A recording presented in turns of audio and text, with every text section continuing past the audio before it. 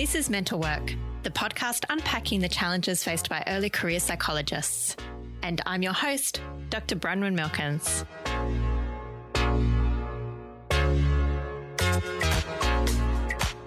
Hello, mental workers, and welcome back to the podcast. Did you know that social media is a big thing? You've probably heard of it, you've seen it. There's this thing called Facebook and Twitter. I think it's X now, actually. And then Instagram and the TikTok. And, a question I've had to myself is, can I actually have a personality on social media? Like, how much of myself do I have to hide as a psychologist? Does my registration follow me wherever I go? Here to help us unpack these questions is Sahra O'Doherty. Hi, Sahra. Hi, Bronwyn. How are you? I'm well, thank you. How are you going? I am good. I'm ready to get stuck into it. Excellent. Maybe just remind listeners of who you are, Sahra. So I am one of the directors of the Australian Association of Psychologists, and I am also a private practice owner in Sydney.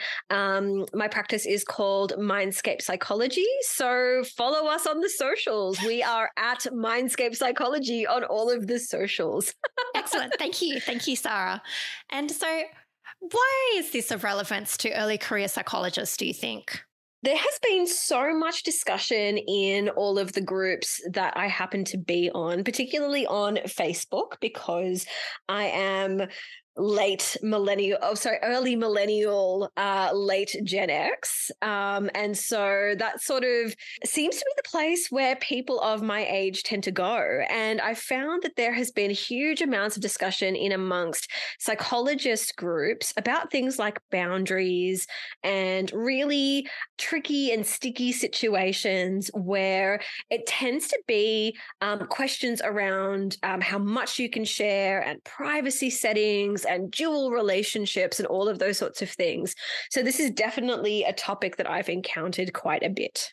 What advice have you received about social media, like as a psychologist? Yeah, so very, very early on in my career, I think even before social media became such a big thing, we were basically told, and it was drummed into us, that our registration as a psychologist follows us wherever we go.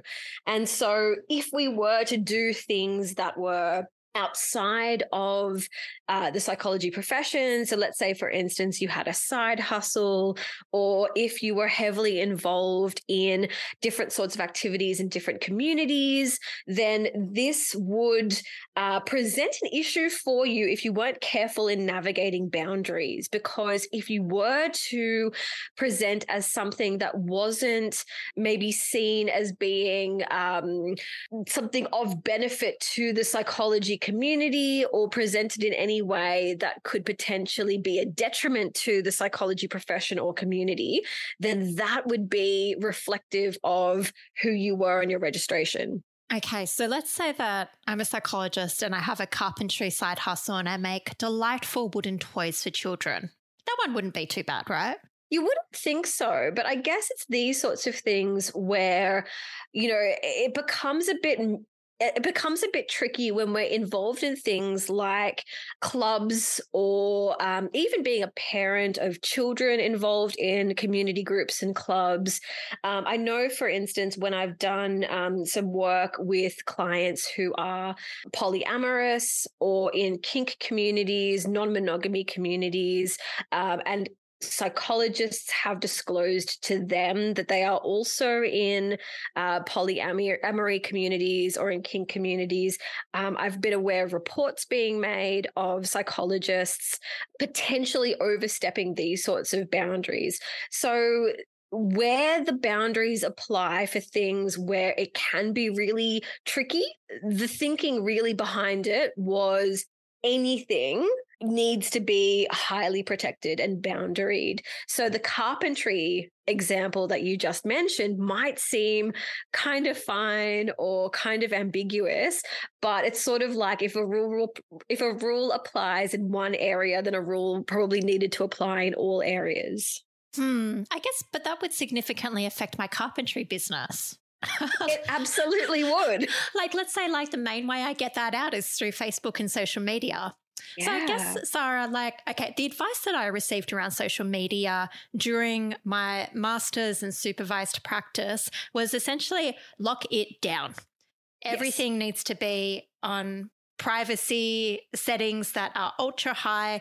Never disclose any client information. You shouldn't be able to guess who the client is, which I think is reasonable. Assume anything you post could go to be made public. So never assume, even if you're in a private group, that information is going to remain private. That's correct. And it was also be very careful about your image. So one of the pieces of advice that I got was make sure your profile pictures are appropriate, professionally appropriate. And that means kind of beige and neutral, essentially. Absolutely. And, I'm recalling the episode where I think we was talking about appearance and, what does professional look like? And so that means, what happens if you're posting selfies of a brand new hair color or hairstyle?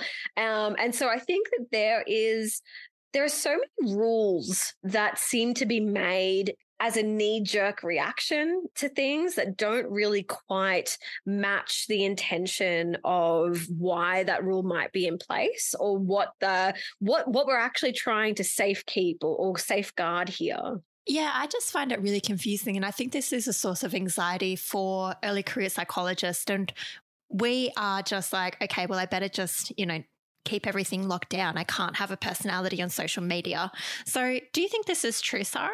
Honestly, I don't know if it matters whether or not I think it's true. Okay. I think that the difficulty here is that we have the fear of God / opera drummed into us. Same thing. Yeah. Sure.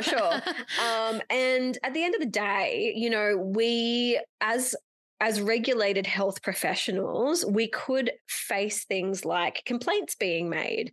And the advice really from AHPRA and our professional bodies like the AAPI and the APS is lock it down, keep it tight, and try to make sure that you are mitigating any risk so that you're not going to be on the receiving end of either vexatious complaints or other sorts of reports or notifications being made to AHPRA. So it's kind of a better be safe than sorry approach. It is a little bit. And at the same time, it does feel like it really limits who we can be and what we can do in terms of what our personality is or what our interests are. So I'll give you an example. We were we're constantly looking at employing at our practice. And one of the people who we were going to be employing, who actually wasn't a psychologist, they were an allied health professional who happened not to be covered under AHPRA, had a very public social media profile where they were in an exercise profession. So they had a side hustle as an exercise profession, and a lot of their public profile pictures were in exercise gear. And this was absolutely completely fine in terms of what their professional bodies recommended. However, there were a lot of AHPRA concerns when we were reviewing it. And so I think that there is a standard, or there is some sort of expectation of what is normal for a psychologist and what might be acceptable in other professions.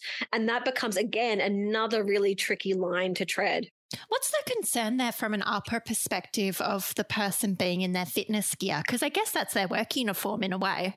I think it's about bringing a profession into disrepute. Okay. And the idea of what constitutes professional in one profession versus another might seem completely different. So this is about someone's professional uniform might be their sports equipment gear that they're wearing, whereas, for instance, showing cleavage or more skin than average when you are associated with vulnerable clients of a mental health nature within a private practice setting might show something different. So even though this person wasn't a psychologist, there could have potentially been complaints made to my practice when I flagged this with some of my colleagues and discussed it with them. So I'm thinking about that from an ethics perspective, and I'm like, okay, let's say we have a vulnerable client who I guess finds it difficult to understand the nature of the therapeutic relationship, and they think it's more personal than it actually is. And let's say that a person is displaying, I guess, photos which might indicate that maybe they enjoy the sexualized nature of their body or anything like that, whatever, great, good for them. But maybe a vulnerable person might think that the relationship is more personal. Is that kind of what we're thinking?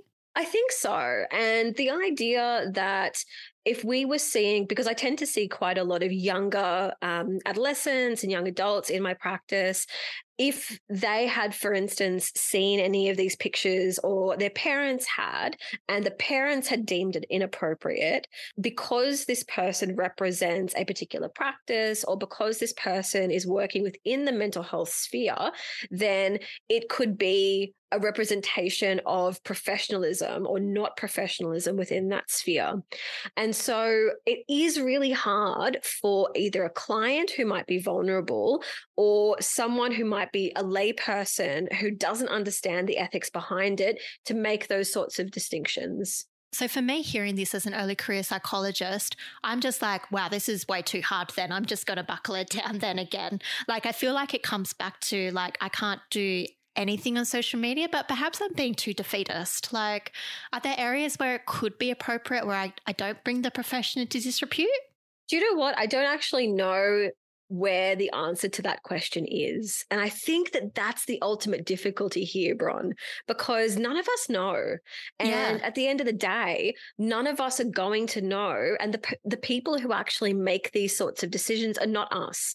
So the people who would decide to make a complaint or a vexatious complaint are not us. They would be potentially random members of the public or a client or a family member of a client or a colleague, for instance, and they might make these sorts of complaints. And then it is people who are in that bureaucratic realm of APRA who are then going to decide whether or not we fit the standard or not. And I think the difficulty here is it comes back to this fear of God. The idea is play it safe. And I'm not okay with that. I'm not a fan of this idea of playing it safe. I do think that, and I will always advocate for people being able to express themselves in ways that they want to. And psychologists are human. We're allowed to have hobbies and interests and post selfies in, a beach location and you might be wearing a swimsuit or whatever it is, right? And I think that there are these archaic judgment calls that are being made that dehumanize us and box us into some sort of this professional box that we're not allowed to escape from. So I don't think I have an answer to your question. And I think that the question itself is the aggravating bit here. And so I think that we just need to be continuing to have these sorts of conversations and figure out what are the boundaries and let's keep pushing them. I agree, because it does sound like the boundaries are too tight knit. So it's like if someone even gets a whiff that this could potentially be seen as breaching client confidentiality, even though you haven't given any identifying details, it's generic Mr. X off the street. I guess if someone made a complaint about that, it just seems like it's very, very narrow, and that's what makes us very scared. And there's this uncertainty about what is complainable versus not. And really they can put in a complaint and then we have to be subject to that. Absolutely. And I actually think it's not that the boundaries end up being too tight, but in my view, it's because the rules are too vague. Okay. There's not enough clarity in the rules.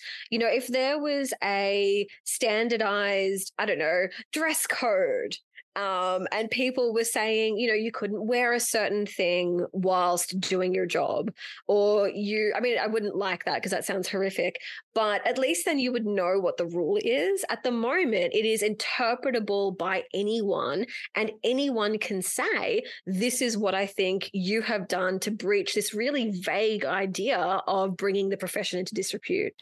I agree, because I am looking at the APRA policy on social media. So it's how to meet your obligations under national law. And there are 1, 2, 3, 4, 5, 6, 7, 8 examples.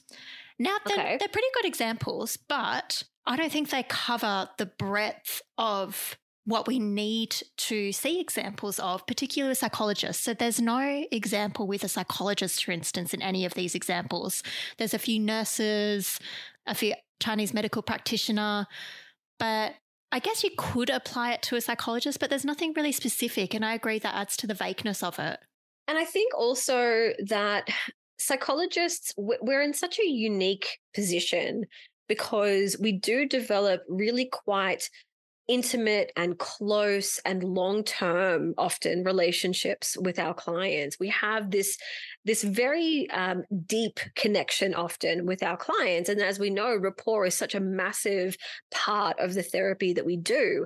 And so what that means is we are going to be privy to a lot of that person's life.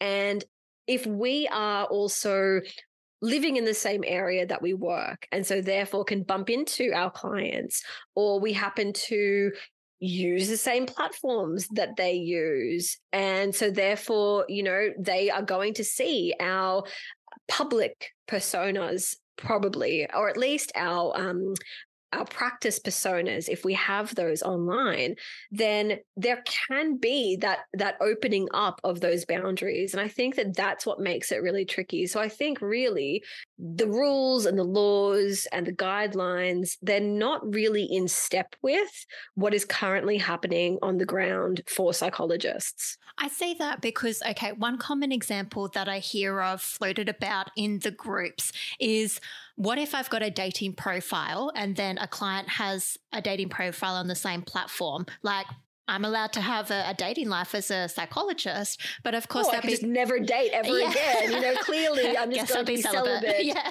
Right. So that's option 1: be celibate for the rest of my life, like whatever. Option 2: I can date, and that there are risks associated with that. But I would love to see an example of an appropriate way to handle this under the national law. Yes. Yeah. That's basically it. Yeah. And I think that there isn't, because life is so complex, and as humans we are so complex, and the laws, guidelines and regulations are so vague. It's basically a catch-all to say anything that could be outside of your box as a psychologist could be construed as you are not presenting in a professional psychologist kind of way. And that's, I think, the difficulty, because it becomes a catch-all. So what do we think of? There's been a rise in like TikTok therapists, and some of them, I'm aware of therapists that aren't regulated by a body. But what would we think of psychologists who wanted to be a TikTok therapist? Would that be cool or not? Honestly, I think that there are, and I'm personally very risk averse. Yeah, I know that sounds really odd because I'm a very out there kind of person, but at the end of the day, I like knowing what the rules are. And if the rules are very clearly stated that we can't be going out there giving therapy to broad people, generic people, we can't really be doing this style of public therapy, then I'm kind of like, well, maybe we shouldn't really be doing that so much. On the other hand, though, I think that there are so many really wonderful accounts of Instagram therapists and TikTok therapists who really do stick within the guidelines and in their ethical bounds. And I think that there are definitely a lot of really good examples. The problem is with these sort of social media platforms is that it's really hard to discern who is who and what is what. If I was a consumer, I'd be so confused. Exactly. So exactly. This comes to, in APRA's policy, I'll just read out this one. It's got public health messages, and this is what the section says. While you may hold personal beliefs about the efficacy of or safety of some public health initiatives, you must make sure that any comments you make on social media are consistent with the codes, standards and guidelines of your profession and do not contradict or counter public health campaigns or messaging. I have a feeling this one came up around COVID. This was a big one around COVID. Yeah. But I feel like this could also apply apply to psychologists who get into the TikTok or the Instagram. It's like, make sure that you've read the codes and standards, make sure that what you're saying is evidence-based and not contrary to public health messaging. Is that about it? Basically. And I think that there's a range of ways of going about doing this. I think that one of the really great examples I can think of is Dr. Christy Summer, who is up in Queensland. And she has a PhD in, I think it's perinatal or early childhood development. And she's constantly talking about, this wonderful new research. All of the things that she talks about is really evidence-based. She quotes studies in her Instagram reels. Everything comes back to being evidence-based and about that public health promotion that she's really interested in. But I think that there would be, again, a bit of a crossover between what is her role as a professional and also an Instagram reel where she's doing this, but she's also, folding her kids' washing. Or, it's TikToks that are filmed within private spaces within the home. And I think that there is a lot of, again, that really kind of potential for seeing something that could be presented as personal, but within a public or professional sphere, which I think, again, is really kind of treading that boundary. Yeah, I see what you're saying there. So with early career psychs who really do want to have a personality, I mean, like for early career psychs, like social media, if you think of like millennials and Gen Zers, it's just part of life. Part of life. Yeah. And so what are we recommending for them to do? Like, are they just going to lock everything down or do they get advice? I wish I had an answer. One of the things that I think is really beneficial that I've had to do that I think is a really important thing for me personally is all of my personal social media stuff is locked down. So I'm really, really super choosy about what kinds of stuff I make public and how I enter into online spaces. So if I'm entering into online groups, I'm a moderator on a psychologist's Facebook group. I'm also a fairly public figure as part of the AAPI. When I'm entering into public spaces, including online spaces, I think there needs to be a really deliberate and conscious choice about how you're presenting and what you're presenting. And there are also some things that I think are just, for me, they're sacred. I'm not going to publicly post images of my kids or names of my kids, for instance. I work 2 suburbs away from where I live. So there's a lot of crossover and potential crossover with where I live and where I go about my day and where my clients live and where they go about their days. And so when I'm choosing what to disclose, and you have to be super choosy about what you disclose, it really has to be for a purpose. And I think I've carried that over generally pretty successfully, I think, into my online world. Okay. So you feel like you're navigating this pretty well now? I think so, but I think it comes back to that rule of, if you're in session, I know, when you talk about things like self-disclosure in session, which is another really tricky topic to talk about, it really has to be about why you're choosing to disclose these sorts of things. And is it beneficial or therapeutically necessary? Is it clinically necessary within that session? And is it for the purposes of supporting that client, or are you just wanting to self-disclose for the purposes of self-disclosing? And I think if you take that rule outside of the therapy space and into online spaces, again, it's about self-disclosure. Whenever we're putting anything online, it is really about self-disclosure. What is the purposes of putting it out there? Who is likely to see it? And what would be the repercussions of potential audience members who I might not want to see that or know that information about me? So we really are carrying, I see it as like a heavy burden actually of being psychologists in public spaces and having to foresee the potential consequences of our actions on the profession and on ourselves and how that might be perceived by clients. Yes. Yeah. It's a heavy burden. And Yeah. I don't think that there is any two ways about this. I know that, we had also planned on talking about how to kind of make it fun and be able to, do this successfully. And I think, look, at the end of the day, we do have to acknowledge that we are within a system that isn't set up to protect or benefit psychologists. We're in a system that is set up to protect and benefit clients. Yes. And that's absolutely fine when you think about proper health complaints that could be made against us. But at the end of the day, it also diminishes our ability to be human. I agree. And we'll get onto the positive stuff in a moment. And maybe this can be the segue. So I found a study that was published in 2016, and it's called Client Discovery of Psychotherapist Personal Information Online. Very relevant to what we're talking about. Yeah, completely. Yeah. So it involved 332 psychotherapy patients who had found their clinicians' personal information, professional information, or both in the course of their online activities. And interestingly, we might be like, oh gosh, it would have been terrible. But they reported neutral or even positive experiences, and some reported negative experiences. But are you interested to know why clients were doing this? Because we Google everyone. Yeah. Don't we Google everyone? I mean, There's a table here in the article, which is, the title is Reasons for Searching. The number one, can you guess the number one reason? Because I can. Just curious. Right, yeah. Exactly. So that's 81.2%. And then the next one wanted to know whether they had a web presence. It seemed like a one-sided relationship, so they wanted to know a bit more. They wanted to know therapist marital status, whether they had children. Yeah, I know, icky. Whether we had friends in common, whether they were member of a group with which I identified, their sexual orientation, their religion, their political affiliation, whether they were in addiction recovery, 7 people, 3.5%. Wow. Yeah.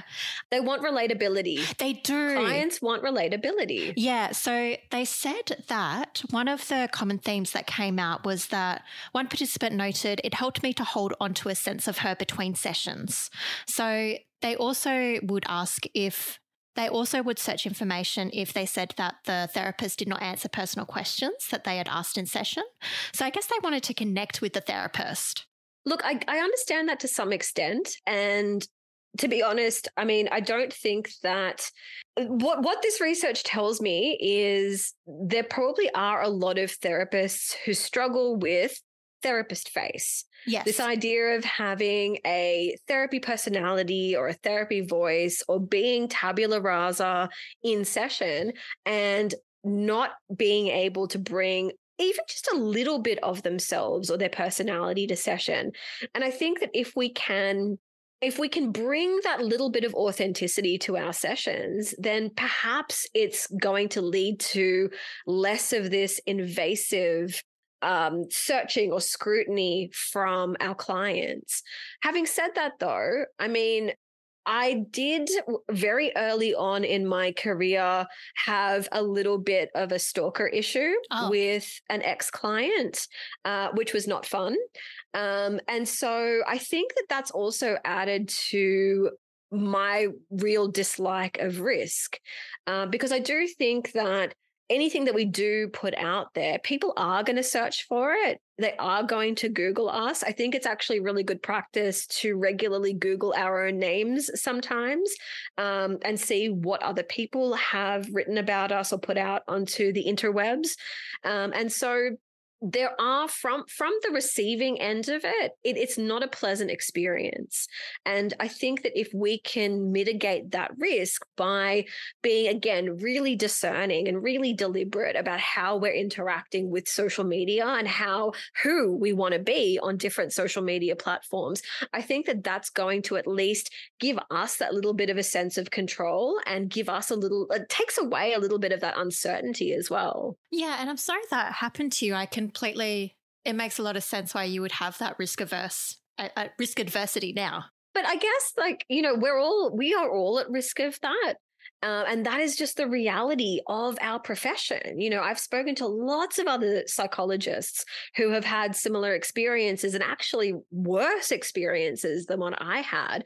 And I think at the end of the day, all that we can end up doing is managing our own boundaries. We can't help what other people do. Like, other people are going to make their own decisions and they are going to be choosing to do whatever it is that they want to be doing. But all that we can do is be, again, really choosy about what we're putting out there. Well, this comes to how we can do this well potentially. So I'm not saying that I do it well, but this is how I've been handling it, because with the Mental Work podcast, I've got a public page that I post on. It's not completely non-professional, but it's a bit more than the tabula rasa, I guess. And I do talk about myself in the podcast. So I haven't actually shared it with my clients. I'm not like, welcome to your first session. Did you know I run a podcast? Right, yes. Yeah. Great opener. So no, I don't say that to them. But I had one client who looked me up out of curiosity. They noticed the podcast, and then I asked them if they had any positive, negative, or any feedback that they wanted to give me, and they were actually confused by the question. I was like, yeah, sometimes people look stuff up and they can, it can be a bit negative. So, just wondering how that landed for you. So I'm of the view now that if clients bring it to me, I'm not going to be like, oh God, and like have a vomit reaction in my mouth. I'm going to be like, how did this land for you? Let's talk about this. Do you feel like you're insecure about our relationship and that I'm not giving you enough here? What's that like in your other relationships? Blah, blah, blah. So that's how I handle it. Yeah. I like that because it feels like you're validating, firstly, the fact that they need to have that sense of connection and that it shouldn't really to a large extent, it's always going to be one-sided, but they still need to be reassured that there's a human on the other side of things, right? And so I think that there is definitely benefit in being open and asking for that sort of feedback. I have no issue now in, where I am in my career at the moment, being able to ask for that sort of feedback. I think that when it kind of comes out of the blue that, oh, I've looked you up and I found XYZ. It's sort of like, okay, well, that's fine. You're not the first person to do this. And I think that also helps with my sense of ownership over aspects of my identity. So in some of the categories that you mentioned earlier from that study, I'm on a list of professionals who work with LGBTQIA plus individuals. I'm also on a list of psychologists who work with poly and ethical non-monogamy people, and also on BIPOC community lists as well. And the reason why I choose to be on the lists that I am is I can say I've had lots of experience working with these sorts of communities. I also happen to identify as being queer. I also happen to identify as being a person of color. And this is something that, like, if you meet me, you're probably going to go, oh, yeah, I see that. Great. Okay. And having that being part of my identity that I own, I'm absolutely happy to share that. That doesn't necessarily mean we're going to delve into any sorts of details about any of these sorts of things. But even saying to somebody, this is how I identify and how I come across, or I'm a feminist, that means I'm fairly left-leaning in my politics. I have no issue with saying those sorts of things if it connects me with clients who are going to then feel as though we have a good rapport and they feel as though they are more comfortable working with me. So in the cases of clients for whom that's important to them, like they want a queer therapist and they identify as queer themselves, like that would be a perfect match. That would be a positive discovery of online information. Absolutely. Absolutely. I was curious, Sahra, as you were talking about one of the things that I know that you do quite a bit is like you've appeared on television and national programs in the newspaper. And I'm wondering, has anybody ever brought this up to you? And if so, how would you handle it? Or if they haven't brought it up to you, how would you? I've had lots of people bring it up because Mindscape, my practice, we share all of these sorts of things on our socials. I'm fairly fine with sharing all of these sorts of things on the website, all of those sorts of things. And I guess it's kind of neither here nor there. I think maybe early on when people would come to me and say, oh, I heard you talk about this particular topic and I really engaged with it. I'm really glad that you spoke about it. I'd be like, great, that's wonderful. So tell me a little bit more about, again, like you were saying, how did that land for you? How does that sit with you? And I think that being able to put it back to the client who's sitting in front of me and the therapeutic relationship that I have with them, it's not about me at the end of the day, right? As the therapist, it's not about me. It's kind of like, yeah, that's cool. I'm glad that you saw it. What did you think? How is that relevant for you? How did that land with you? How does that sit with you? If I put it back onto them, it's kind of fine. Yeah, it is. And then it becomes something for us to discuss. And they might be like, it made me feel really uncomfortable when I noticed this view that you had. Let's talk about that. That's great stuff to unpack. Absolutely. Yeah. What does it feel like to know that I share a different view to you? Yeah, I've actually never encountered that because I really do get to work with a lot of the clients who I enjoy working with. But yeah, I can imagine that if I did have, I'm thinking back to, pre-pandemic, and I had a really interesting client who also happened to be a Trump supporter. That became a really interesting topic of conversation, also therapeutically, but just being able for her to say, well, I saw you talk about XYZ and I disagree with them. Like, okay, cool. So how does that affect our relationship? How does that affect your therapy? And she was like, it's fine. It doesn't bother me. I'm like, great. Okay, cool. But glad you checked. Let's move on. Yeah.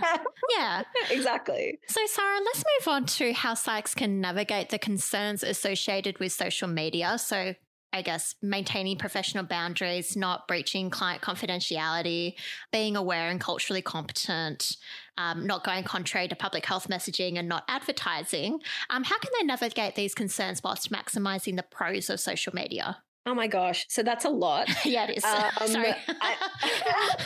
Let's start from the beginning. I think that first of all, we need to understand that as health professionals, we actually bear quite a lot of influence and we bear a lot of responsibility for the well-being of sometimes very, very vulnerable individuals and communities. And I think what that means is when we do have lives and we need to have lives outside of our jobs, we are going to potentially influence or impact on people around us just by virtue of the status of our profession.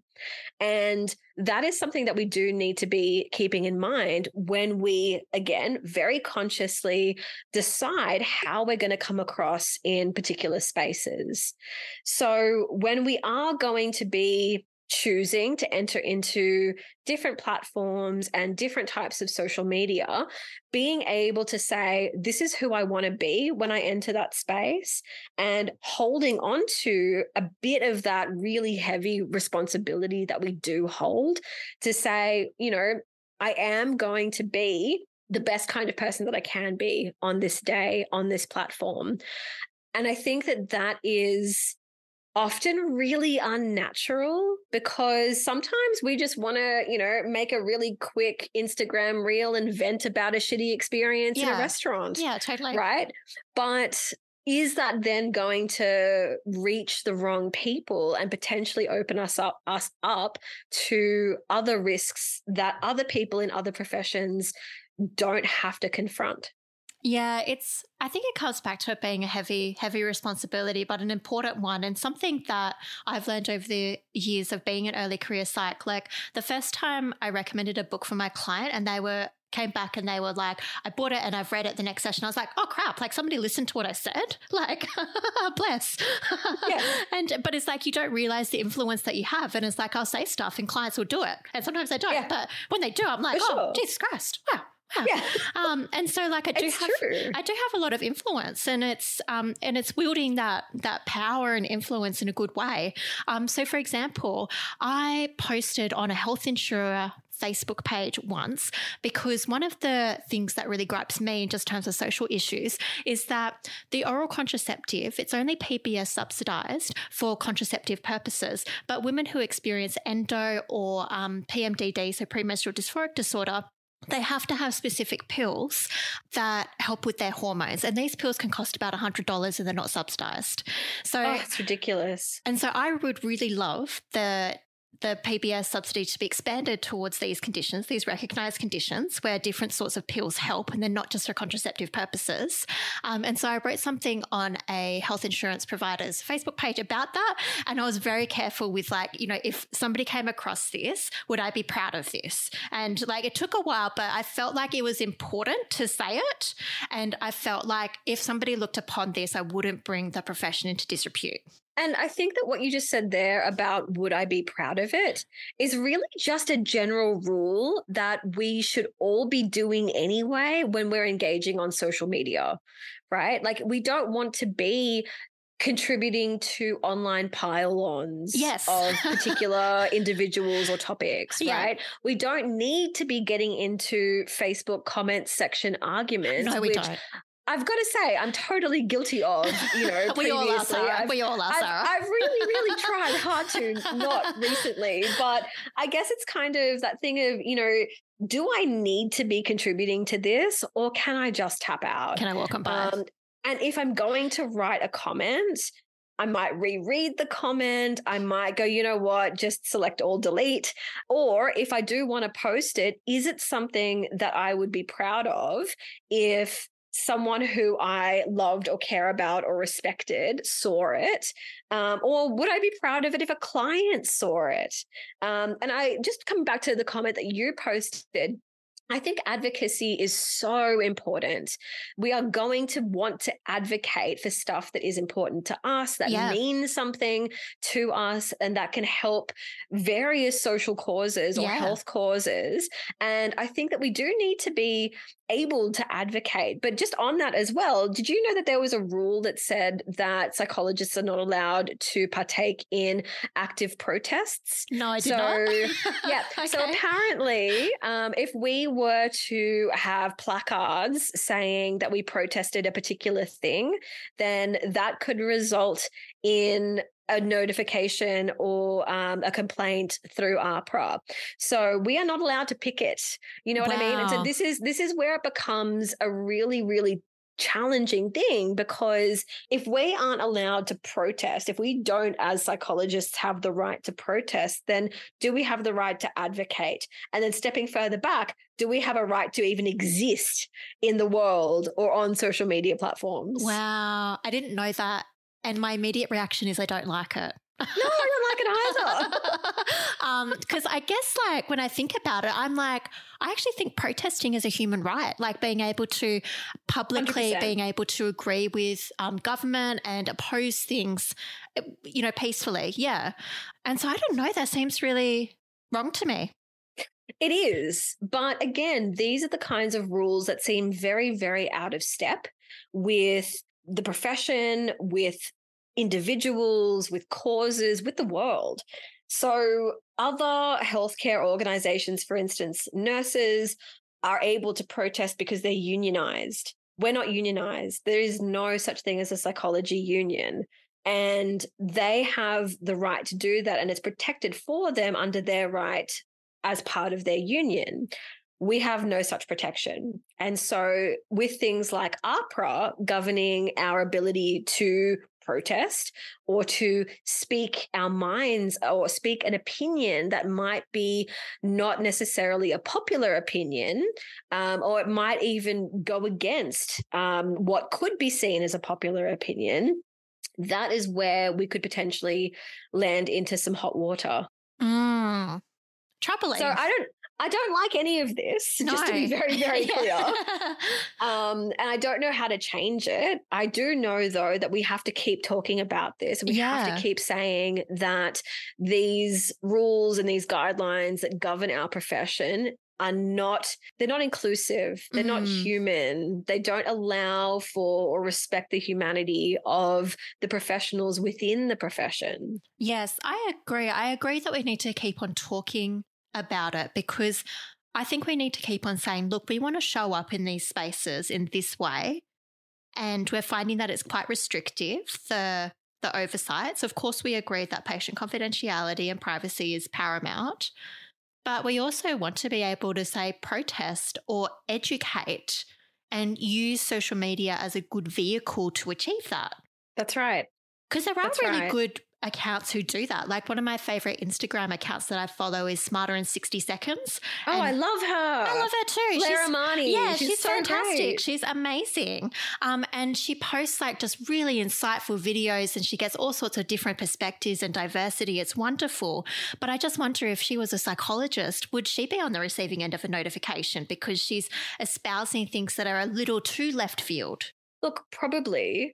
And I think that it's interesting the way that our profession is progressing, because there very much is a sense of, what is the progressive future nature of what our profession could be, and the different viewpoints, and moving away from traditional mechanisms or systems within psychology. And on the other hand, there is definitely a push to lock it all down. There is this idea of conformity and, bringing everything back to evidence-based, gold standard, XYZ. And that framework doesn't allow for progress and expansion. I just want some humanness, just a little bit.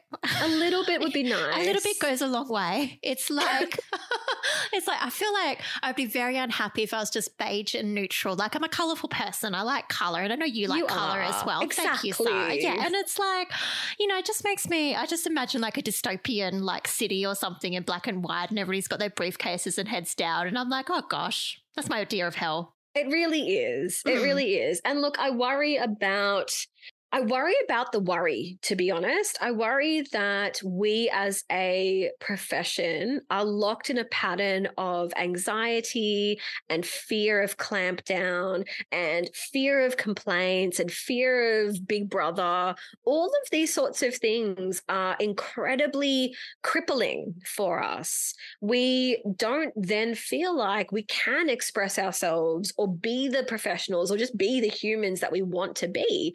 And that feels not like the kind of profession that I want to keep advocating for, and the kind of profession that I want to keep working in, for the next 20 probably plus years. Same. And something that I recently just was discussing with my supervisor, and that they told me, was that something along the lines of like, Bronwyn, when we make ethical decisions from a place of anxiety rather than, I guess, clinical reasoning, we're at risk of making poorer decisions. So I think it's true that we are a profession, I think, plagued by fear and anxiety about, APRA and about these complaints and how we're going to stick in these rules. And I think it can lead to anxiety-based decision-making, which could potentially lead to poorer outcomes for ourselves and for our clients.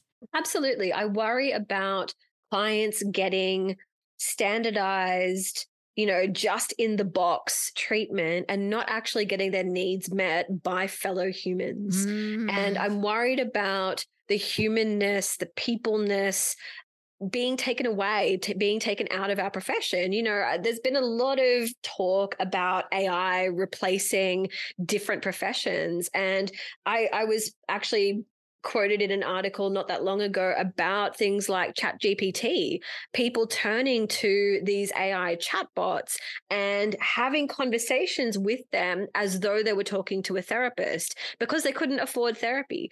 Now, this is absolutely devastating, right? Yeah. And so being able to say, no, the thing that differentiates going to see a therapist from talking to an online chatbot is the fact that you're connecting with another human.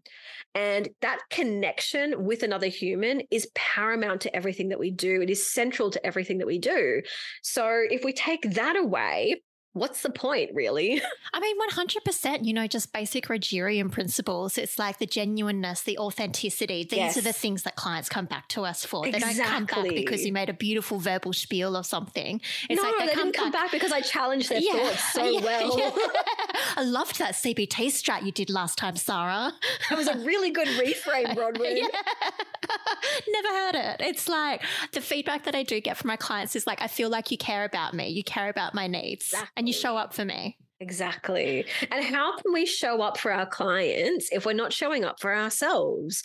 And that also means, can we engage with our passions outside of the therapy space? Can we be a whole human person? And you know what? Be able to share that with friends or family or people that we care about on our social medias. That's a really tricky question. I would like to see that in the future. Maybe I will want to start a carpentry business and build delightful wooden toys for children. I think you should. And if I want to do that, I want to promote it on the socials. That's the thing. Yeah. I mean, I started a side hustle, which I actually called the jewelry side hustle. Yeah, my jewelry. Yeah, I love it.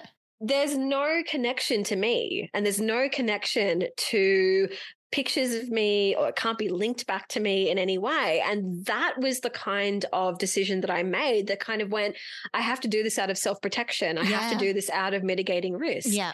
And so I think that is unfortunately the kind of line that we have to keep treading. I agree. You've given me a lot to think about, Sahra. I think this has been like a conversation. We've given some practical tips, but it's really just been quite thought-provoking. And I think this is a space to watch in the future. Like, what do you think? I think so too. And as we're actually talking, I'm thinking about the AAPI conference that's going to be coming up in March of next year. Stoked. And so stoked. Oh my gosh, I'm so excited. First inaugural conference. But one of the things I would absolutely love to talk about is the future of the profession. Me too. And, different ways that the profession is progressing and moving forward that are outside of the therapy space, that are outside of traditional models and frameworks of CBT and the DSM and all of those sorts of things. And this is the kind of thing that we need to keep talking about in those sorts of public forums. 100% agree. Very excited for the conference. And listeners, if you want to sign up for it next year, I think, we're having registrations open in a few months. It'll be great. Yes. So good. I'll be there. I'll be there. I think so. I'll be there. Oh, yeah. I've put it in my calendar already. I've blocked out the space. So it's already in the works. Yeah. I'm already looking at hotels. It's great. Oh, wow. You're already one step ahead of me. Okay, I'll get onto that. Well, amazing. Sahra, thank you so much for joining us on the podcast again. It's always wonderful to have your insights, and both like professional and personal. It's a real delight. If listeners want to find out more about you, where can they find you? You can head over to the socials. So my practice is at Mindscape Psychology. I also have a website, which is mindscapepsychology.com.au. And on there, I think there is one of the pages that has all of the episodes I've done with you, Bronwyn, and other stuff that I've done in media.